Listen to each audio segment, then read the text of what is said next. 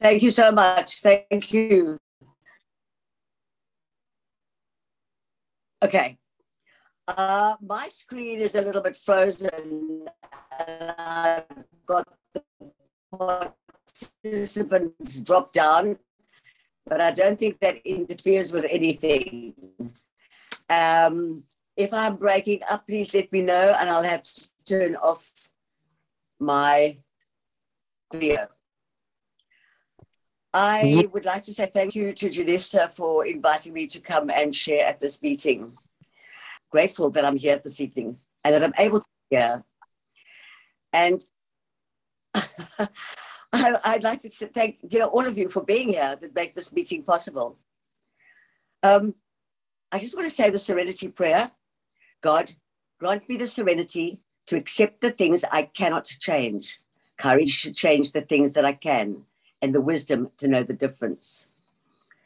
When I first came into Alcoholics Anonymous, have I introduced myself? No. My name is Gwyneth V. I'm an alcoholic and I'm from Georgia in South Africa. Oh dear. And on the 19th of January, I will have 32 years of sobriety. And my home group is Friends in Recovery. Okay, now I can go to when I first came. I'm going to be going backwards and forwards a bit here, so please bear with me. When I first came into AA, I used to say the serenity prayer over and over and over again. But I was saying it. I was just saying it in rote. It did not mean anything at all. And I also found that I listened at the meetings, but I wasn't hearing. I wasn't hearing anything. So I didn't actually recover. I did my 90 days in 90 meetings in 90 days, but I was not recovering. I was there. We used to talk about fake it until you make it. And I think I heard somebody say, if you get your body to the meeting, your mind will follow. Well, fake it until you make it was more or less the same sort of thing. And that was what I was doing. So it wasn't, I was at that stage staying sober, but I will come back to that a little bit later. I read this 2 days ago.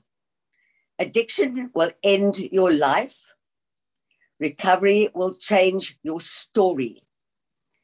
And not only will it change my story of where I am now, and how I got here, because my perception of my AA journey has changed, and definitely my perception of my life before I came into AA has changed dramatically.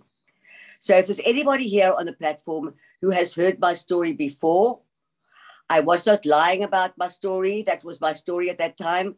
My story now is very, very different. A lot of the reason why my story is so different is because of COVID. I lived in a little town in the bush in the Eastern Cape in South Africa, where we had very little reception and there were no meetings. I was 7 years sober when I went there, and I stayed there for 23 years. And while I was there, I had could go to a rally probably once or maybe twice a year and a convention once a year. And that was it. I was a loner, but I wasn't a loner as I should have been a loner. I wasn't in contact with any other loners. And I was no longer reading literature every day as part of my daily life, nor was I praying every day as part of my daily life. Somebody said to me the other day, but you lived AA when you were there. And I have heard things about myself that I don't recognize because they are very kind, they're very kind and very nice remarks. And I don't see myself the way, I just don't see myself that way. I want to go back to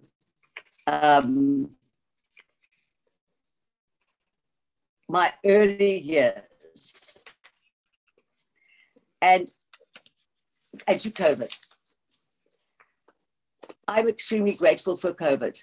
I'm not grateful because I had it 3 times and I've been in quarantine for about 7 times. I'm not grateful for that. But what I am grateful for, me, this was an absolute godsend.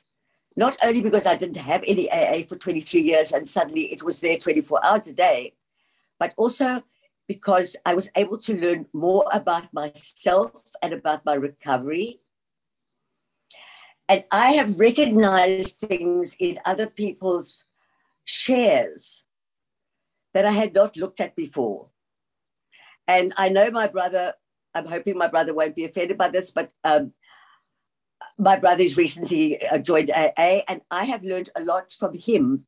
And we've been talking about various things about our childhoods and things. And a lot of the things I had started to recognize already before he came onto AA. So when I gave my maiden talk at 6 months sober, I had a wonderful childhood. I had done no damage to my children and everything was absolutely hunky-dory. But now, almost 32 years later, in the last, I would say 3 to 6 months, I have suddenly started remembering things that I think maybe had been too painful. I hear people talk about trauma. I hear people talk about parents who shouted and parents who did this and parents who did that. And it started like niggling. I got these niggles, and I think they were things that I had put away and shut the door. And we realize we read on a daily basis. We do not wish to shut the door on our past. And none of the things that I'm going to talk about now made me an alcoholic, but they definitely had a lot to do with my behavior, both as an alcoholic and in sobriety. And I'm going to go back to listening to people and the trauma that they had. And here was this perfect human being with this wonderful childhood. And we came to South Africa from England when I was 7 years old. My brother was 4 months and my sister was 9. We were taken out of our environment and brought to a completely different environment where there was a lot of nasty politics. They spoke in English that my mother, who spoke the Queen's English, really did not understand. And she couldn't translate people with a South African accent. She couldn't understand them. And the Cape Townians have got a much stronger accent than Durban. And so that was difficult because I would not understand what a friend was saying and take it to my mother. And my mother wouldn't understand either. And even though I said it was nothing difficult or trauma in my life, I think that must have been very traumatic. I know that I hated where we lived when we came to South Africa. We lived in a rented house. It wasn't our furniture. I don't remember any toys belonging to me in that house. And my brother and my sister and I, we shared one room because my parents had very little money and they had to let out the other 2 bedrooms. There was a woman with her boy, a son, which I resented terribly because I felt he got far more attention than I did, which is quite correct because he was a boarder. The other room was let to a lady that I really loved. Her name was Miss Denton and she was fabulous. But my parents bought on HP a pull-out couch, which they slept on in the dining room. So they had to get up very early in the morning and make up the bed so they could serve breakfast on the table in the dining room. We weren't served breakfast on the table in the dining room. And I think that I probably had a lot of resentment to that. I ran away from home a lot of times. And I spoke to my mother about it before she died, 60 years later. And I said, you never looked for me. Why did you never come and look for me when I ran away? And my mother said, well, because we knew you always come back. And I mean, to me, that is a terrible attitude. Like, what if I hadn't come back? How long would they have left me outside, hiding? I didn't go very far, but nobody looked for me. And I don't know whether that made me feel unwanted. I don't really understand what the feelings were or are. I I haven't got there yet. But it is disturbing to start thinking about these things. And another thing was curfew. When I was out of school already, I was working. We had a curfew. It was 11 o'clock at night. And I remember coming home one night and being walked to the door, possibly kissed or smooched or whatever. I don't even remember that, but I remember opening the door and my father hit me. We had a very large entrance hall with a passage at the back, and I flew right across the entrance hall into the wall on the other side of the passage. I had no idea actually what had happened. But that big hard smack was because I had come in at 11:10. And my father explained to me many months later that they felt that 11 o'clock at night was late enough to have been woken up. So this very happy childhood that I had, I'm now remembering various things about it. I don't know what I'd done wrong, but I remember being hit with a stick, that the stick broke. And my father picked up one of the pieces and carried on hitting me. And it was the only time I remember my mother ever intervening. And she said, she just called my father's name, enough. That's enough. I was very black and blue and a very unhappy person. And my mother, I had a lot of resentments towards my mother because she did not stand up for me. In many ways, she did not stand up for me at all. And I got into trouble at home. And so I remember these bouts of anger, horrific anger. During the war, when we lived in England, our dining room table was our air raid shelter. And I remember my father taking the tablecloth and throwing everything onto the floor, every single solitary thing onto the floor, because there was a rim of dried mustard on the little mustard pot. My mother hadn't taken out the mustard that she'd mixed the day before and cleaned it all up and made new mustard. Extreme anger. And these bouts of anger showed themselves on various occasions. When I came into AA and sobered up, I realized that my father was a dry alcoholic. His behavior was alcoholic. The fact that he would suddenly knock a hole in a wall to make a hatchway was a wonderful idea. But then he would leave everything for my mother to come and clean up. He would never discuss that with her beforehand. And a lot of the traits of my father, not the anger, but a lot of the traits of my father of being impulsive in doing things, I carried with me. I carried with me into my life. And my father was extremely strict. We had very, very, very harsh punishments, not physical punishments, but other punishments. And unfortunately, I also carried those into my life and into my adult life and into my children's life. And my children had hell. My children not only had hell because I was so strict, but also because they had two drinking adult alcoholic parents. And all three of them I have harmed beyond words, actually. And I know I can't undo any of that. I was very, very fortunate after I'd been sober for about 3 years to go to adult children in South Africa. At that stage, there were not very many groups. But I learned there to look at my parents in a completely different way. I learned to look at them and their lives and their backgrounds.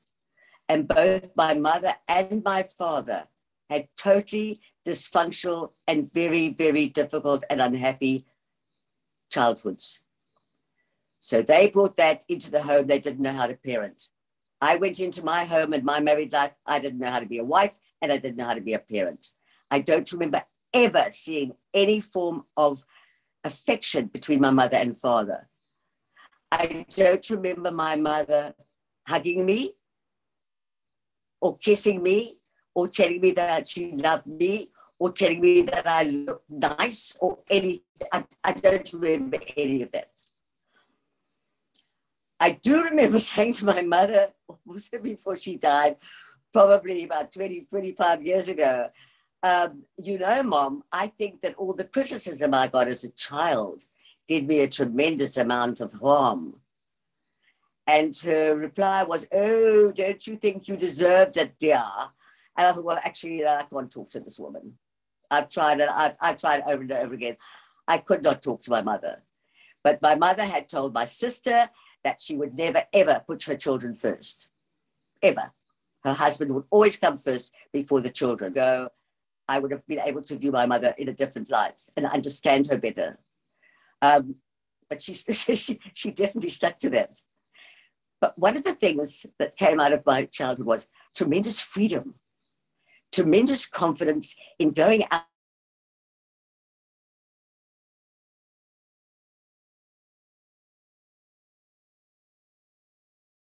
Okay, I think we've lost the speaker. Let me just sorry guys, see if she'll come back in.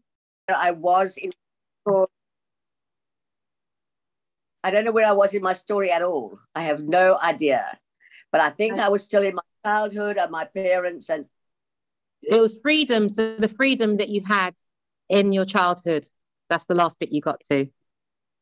From very young, we were given money on a Sunday afternoon to like get on a bus and go up to Bromley. And I think that was probably because my parents wanted to have quiet sex together. But my sister and I, we loved getting on the bus and going up to Bromley. And I mean, one day I fell into a fountain at a park. You know those fountains that where the first layer is not quite high off the ground. Doesn't have a bottom pool. The bottom section is like quite high.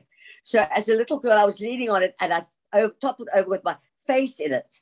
And luckily somebody pulled me out. Because I mean, there was no parental control there at all. But that sense of freedom has been with me my whole life. And I've done the most amazing, amazing traveling through that freedom that they gave me. And none of these things that I'm telling you now made me an alcoholic. The reason why I'm an alcoholic is because I have the disease, the terrible, terrible disease of alcoholism. And even though I now have no desire to drink whatsoever, and my spiritual, my spiritual malady is gone, and I am spiritually okay and improving, because we are not saints. I've got a lot of character traits that have got to be removed. Definitely, as I'm now discovering all these things about me and about myself. I never wanted to drink. We used to have wine on the Sunday, a small glass. I can't say it was well or it did anything. I didn't want to drink. And my boyfriend, who then became my husband, he had been drinking for a number of years, probably, I think, since he was about 16. So he really wanted me to drink. And one day he said to me, "I have got the most perfect drink for you. You are going to love this. They're just the drink for you." And it was called a ginger square. And it was brandy, I think ginger brandy and ginger ale. Sweet and absolutely delicious.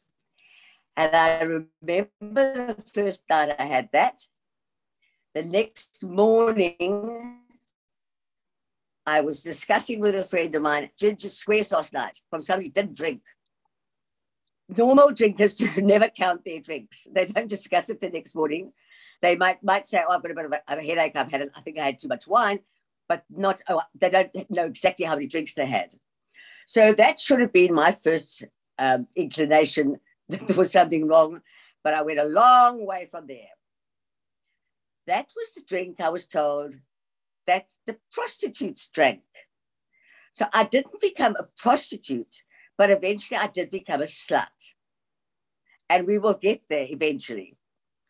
So arriving from England to South Africa, went to a school, Mowbray Junior School, very rough. Very, very rough. I used to physically fight in the playground. Then went to a convent where we were taught to be like the Virgin Mary. And we were taught that we must model ourselves as the Virgin Mary and we must be on a pedestal. And I rather liked that. There was a lot of things I didn't like about the Catholic Church, but wasn't things that I did like, was that I was now like virginal and on this pedestal, and that I was like this wonderful, sort of beautiful lady.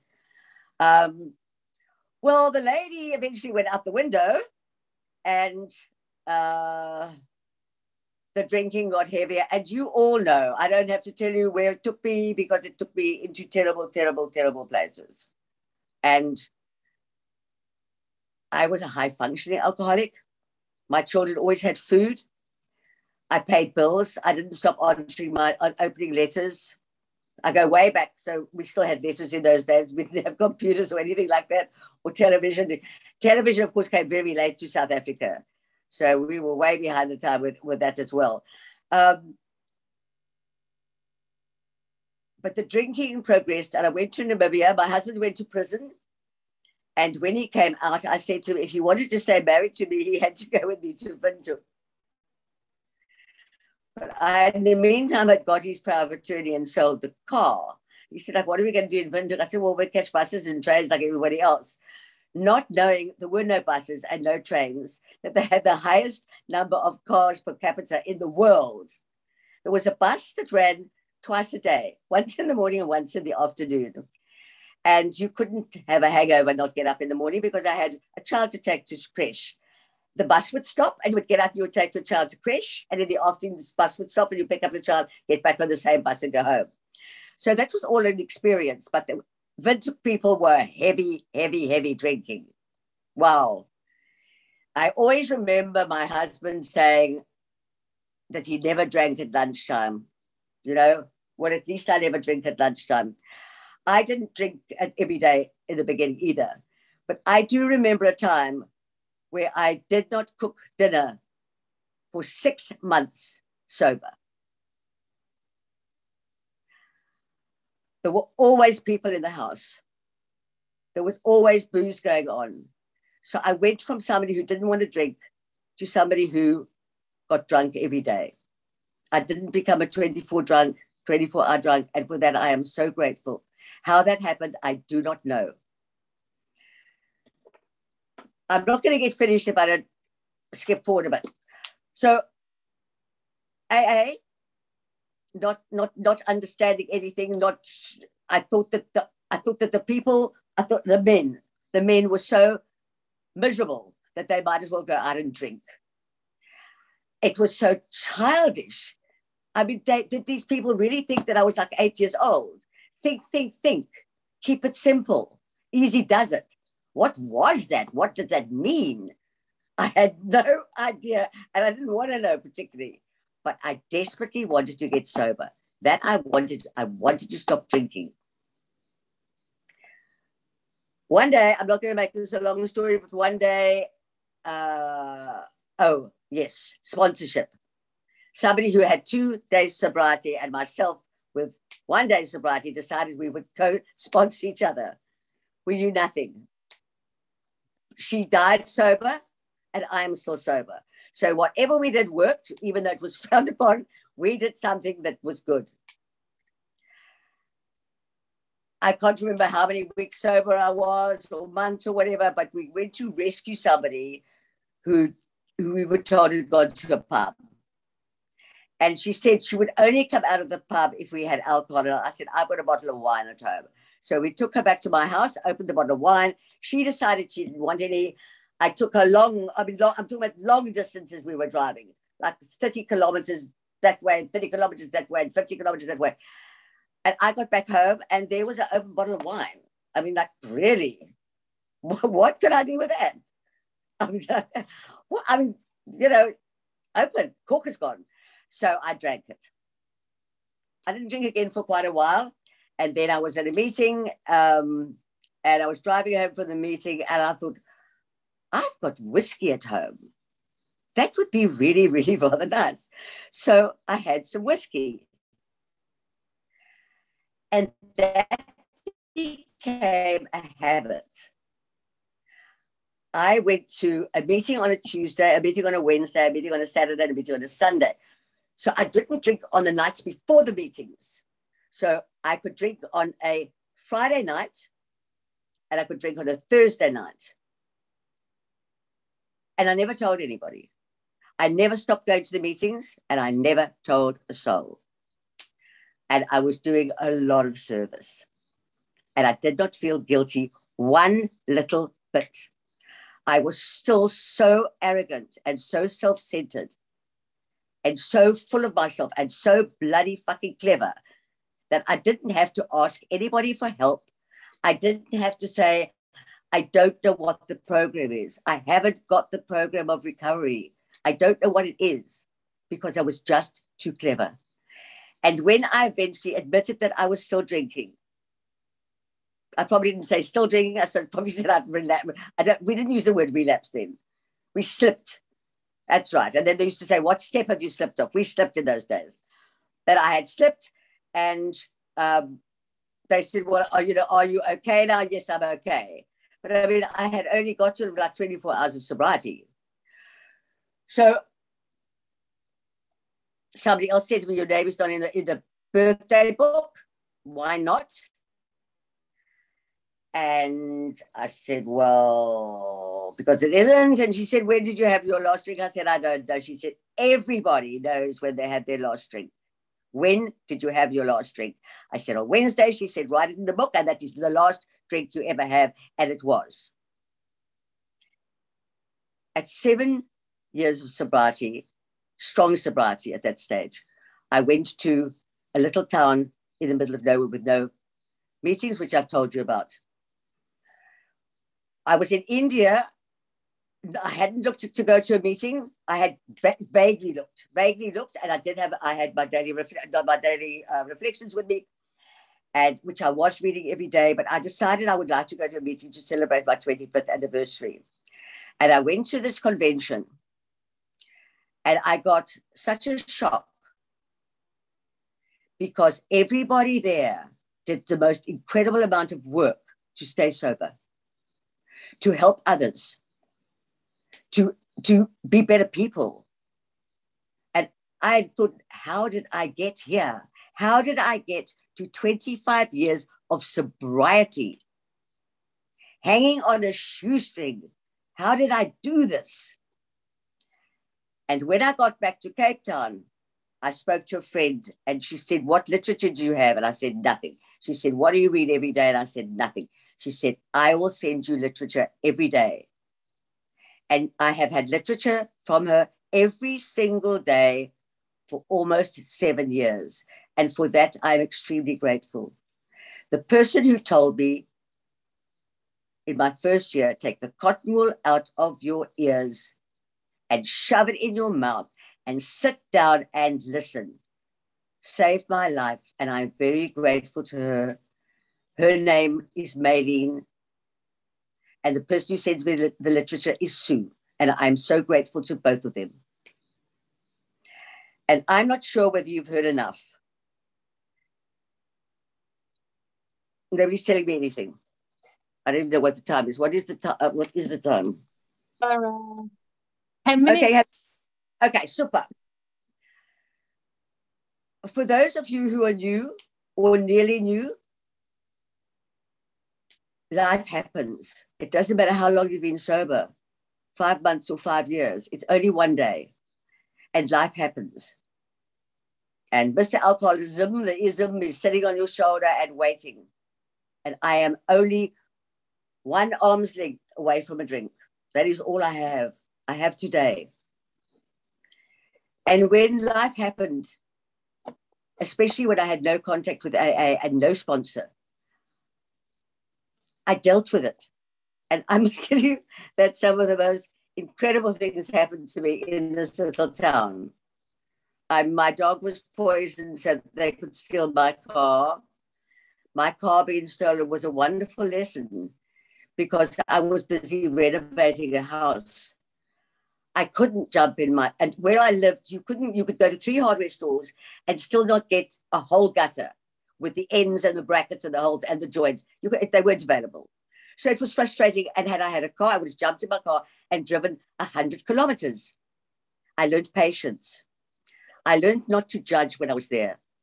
It was the biggest AA NA meeting waiting to happen. And I They were my friends, and I had learned not to be judgmental, and a lot of extremely good lessons. But for those of you who are new, life happens, and we just come to meetings, and it gets better and better and better every single day. And for that, I'm going to say thank you so much for listening to me with such patience. And I'm sorry that I have been jumping backwards and forwards. And, you know, I don't know whether this is the talk that I was going to give or what I was going to share, but I hope that it was guided. And I hope if one person gets one thing out of what I've said tonight, I will be happy. Thank you so much. Thank you.